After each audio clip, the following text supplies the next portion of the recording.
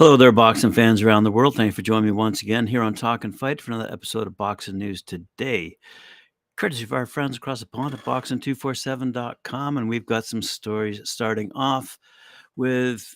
I was going to talk about the Fury Chisora battle and the scuffle that happened after the fight. But I'm going to start off, in fact, with the other heavyweight fight that took place on that card, and that's Daniel Dubois. And the fact that he got knocked down 3 times in the first round, and if there had been any more time given in that first round, I'm pretty sure he would have gotten dropped the 4th time, and he would have been out of it. And having already been beaten by Joe Joyce, I think his time would have come to an end as a contender. Nonetheless, he went on to complete the fight and win against Kevin Lerena. So now Dubois is 19-1 with 18 knockouts. But, he was really in a lot of trouble. Let's have a quick think here. And strange, wasn't it? It was really strange. I pulled it through somehow, said Dubois, after being dropped 3 times. But if you're Dubois' management team, you have to be concerned about his future, because if he's getting dropped by a former cruiserweight with a 46% knockout percentage, that's troubling. As I said, Joe Joyce has already stopped Dubois, and likely he would have been stopped against Lerena if there'd been more time on the clock, as I said earlier. One more knockdown would have done it in the first round, and Dubois really got lucky. He said, "I think my knee went," or something like that. I got caught high on the head. And after that, I thought, where's that shot coming from? Because I didn't see it. And then the knee went, Dubois said about being dropped for the first time in round 1 by Lerena. I recovered quickly and I got my senses back together. I don't know. In the first round, I don't think I was really on it. I was there, but I really wasn't there in my mind. That's because you got hit in the head. Anyway, when I got knocked down, I got back up and right, I'm in a fight. And I was awake. It was strange. Yeah, possibly, said Dubois when asked if he might not have warmed up properly. Once after the knockdowns, I felt all right because I was breathing and I was hot, and then I get into it. I've got to learn a few lessons after this for sure. I've got to have that knee checked out, and then work on warming up properly, being lively and fiery, because I worked really hard for this fight, but the warm up let me down a bit. I'll come back stronger and come back proper on it next time. It was pretty weird, pretty strange. I got the victory though, and it was crazy atmosphere. I'm glad I got it done and landed the shots I did. I'm sure it looked good on TV. I must have been nervous without even knowing it. It was a trance leg. After the knockdowns, I was out of it. It's boxing for you. Crazy people. The doctor is going to have my knee checked out. After that, we'll get back and see. Need to be more busy, more active. I've been a bit inactive for a while, and that might have played a role in it as well.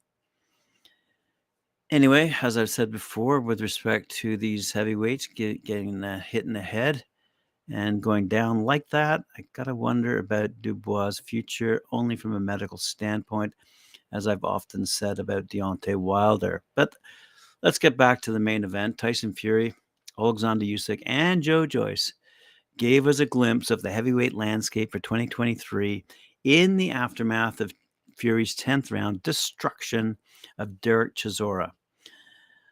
The Gypsy King retained his WBC World Heavyweight title and lineal champion status with a dominating display against the stubborn and incredibly brave Chisora. During the traditional ring melee that followed the fight, Fury went nose-to-nose with Usyk on the ring apron, and the pair were later joined by Joyce. Fury insisted that if Usyk does not unify early next year, then Joyce will get his shot. Hopefully, we'll get to see both fights by the end of next summer. What a crowd, yelled Fury in his post-fight interview. 60,000 people at Tottenham. You are amazing, and I'm flabbergasted for words to say how much it means to me. It's overwhelming for me, and I want to say a massive thank you to everybody. Yada, yada. Anyway, as I said just a moment ago, Daniel Dubois is still the WBA heavyweight champ. But such a status looked heavily in doubt in the first round, as I said, against his first defense against Kevin Lerena. So we'll have to see. And basically, as this story goes, courtesy of our friends over at boxing247.com, following the instructions of Shane McGuigan, Dubois composed himself and cautiously eased his way through the next round before completing a remarkable turnaround in the third. Larena was flattened by a clubbing right before seconds from the bell. Dubois unleashed a barrage of shots, including a brutal left hook and right uppercut. And referee Howard Foster had seen enough, even though the bell sounded. The chap from Ukraine, who we talked about last week, Denis Berinchuk, is the new European lightweight champion, following his defeat of Ivan Mundy, the French champ. The 22-year-old light heavyweight, Karol Itwama, made it 7 stoppages from his 9 wins as a pro, with a late halting of game Slovakian Vladimir Belojevski.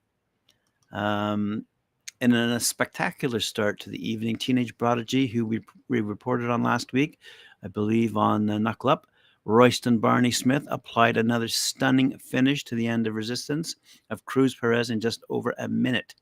A sweet left-hand counter put Perez to his knees, and despite protests, referee Mark Bates took a good look and waved the fight off with 1 minute and 2 seconds of round 1 on the clock. The 18-year-old Barney Smith now moves to 4-0.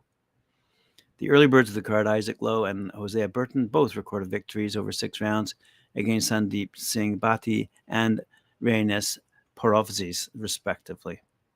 There you go. A couple of results out of the Fury Chisora card, and we look forward to, well, quite frankly, we will just keep on looking forward to see that heavyweight division, how it shapes up. But I'm telling you, they're all hyped up in England and the UK about the heavyweights coming up via England. But we know there's an awful lot of competitiveness forming on this side of the Atlantic, with an awful lot of heavyweights moving into the 10-0 range, with an awful lot of knockouts as a percentage of those wins. Anyway, let's move along to Carson, California, where Regis Prograis stopped Jose Zepeda in brutal fashion in round number 11, and that was on Saturday night, to capture the vacant WBC junior welterweight title. The 100-pound bout was mostly tactical until round 10, when Zepeda delivered a 3-punch combination that stunned Prograis. The following round, Prograis, who's now 28-1, by the way, 24 knockouts, buckled Zepeda with a left hand and followed up with 2 more that sent him reeling to the ropes. Zepeda, now 35-3 with 27 knockouts, pinned Prograis, but Prograis unloaded with quick, powerful punches until the referee stepped in as Zepeda was crashing to the mat. Prograis, for his part, was up 98-92, 98-92, and 97-93 at the end of stoppage, which came at 59 seconds of the penultimate round. I wanted to come out and box him, but then maybe in the second or third round, I started to catch my rhythm, said Prograis, who fights out of Houston, Texas. I felt like just take him to the deep waters and drown him. What a quote. Woo. Elsewhere, we saw a trilogy fight now. After 3 fights and 36 rounds between 2 future Hall of Famers, the rivalry between Juan Francisco Estrada and Roman Chocolatito Gonzalez still isn't quite settled. Estrada defeated Gonzalez via majority decision over in Glendale, Arizona this past weekend to retain his lineal 115-pound championship, but the result was far from convincing. One judge scored it even, but was overruled by scores of 115, 113, and 116, 112 in favor of Estrada. Estrada, a 32-year-old Mexican fighter who's also captured the vacant WBC junior bantamweight title, controlled the first half of the fight by boxing from the outside. He regularly timed Gonzalez with Chris' left hand to the body that disrupted his rhythm and surely contributed to his slow start. Estrada was able to walk Gonzalez into counter shots while he swept the first 5 rounds on 2 scorecards. But after a sluggish start, Gonzalez suddenly found his footing in round number 6. Gonzalez cranked up the volume and swarmed Estrada, who was repeatedly pinned on the ropes by the increasing output. Gonzalez continued to come forward and poured punches on Estrada, who couldn't match his older foe shot for shot. Gonzalez swept round 6 through rounds 10 on 2 scorecards. The championship rounds were the difference. Estrada won round 11 and 12 on 2 scorecards to avoid the draw and close strong with a clear final frame in which he connected on 26 punches, the best of the fight. I do believe that Roman deserves a 4th fight, Estrada said. I think we left the result clear about who the winner was, and if he wants the 4th fight, we can do it. Estrada's record is now 44-3, by the way, with 28 knockouts. And he added, Chuck Liddell is a future Hall of Famer. I won today out of my own merit. I don't take anything away from him. I won because I was better prepared. I think that he still has a lot ahead of him in his career. That's If Gonzalez, who's now 51-4 with 41 knockouts. The 35-year-old out of Nicaragua chooses to continue with his boxing career. He said, I don't know yet. I'm going to talk about it with my family. All fights are different and all fights are difficult. And I think this is the most difficult one. However, Gonzalez said he would fight Estrada for a 4th time as long as they pay well. Go figure. Let's just end it there. In other fight news, let's see. Josh Kelly. Yeah, we talked about Troy Williamson being a bit of a big mouth on this one. Okay, but it was Josh Kelly's night. He's now 12-1-1, 7 knockouts. And we were just living flawless performance from the Sunderland man. Saw him make light work of a tremendously gifted opponent in the dethroned Troy Williamson, who's now 19-1-1 with 14 knockouts. However, the British Super Welterweight Championship is making its way to Sunderland with a PBK after a truly phenomenal performance. Scored 118, 110, 119, 109, and 119, 111 by the judges. And that was from the Utilita Arena in Newcastle. Kelly was consistently in a flow state from the opening bell, as he was loose and fluid both defensively and offensively. It was predicted by fans and pundits as Williamson wasn't quite prepared for the quick start and vicious speed possessed by his opponent. The left hook from Kelly caused problems throughout the night, as it often landed flush whenever thrown, followed by a right uppercut, which proved to be a damning combination. Williamson never once backed down from the uphill task of trying to keep his belt and close down Kelly.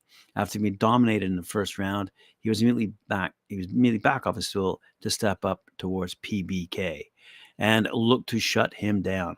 Kelly proved to be too switched on for Williamson to land any substantial blows. However, as the Sunderland man retained confident, encircling his opponent from the outside. The mature performance from the new champion Kelly was epitomized in the 5th round as a left hook and right hook had Troy scrambled for a moment.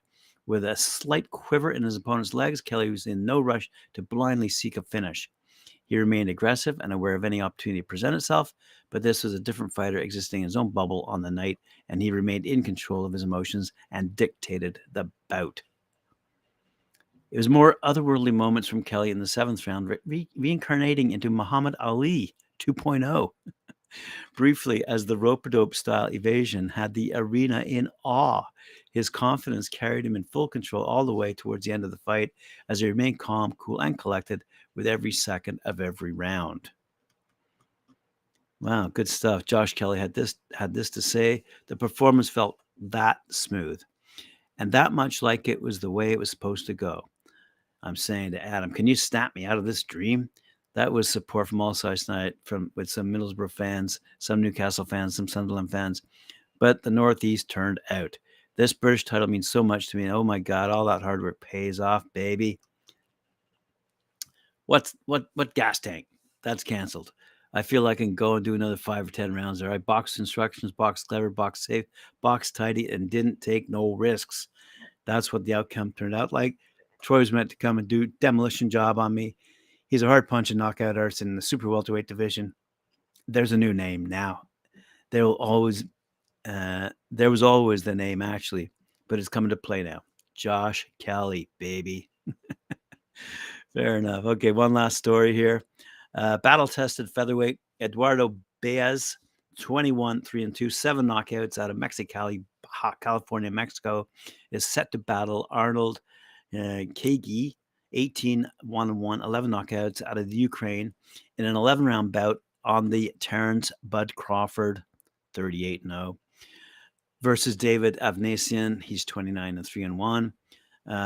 their showdown. So the event, as we all know, takes place in Omaha, Nebraska, on December 10th. That's coming up pretty shortly, actually.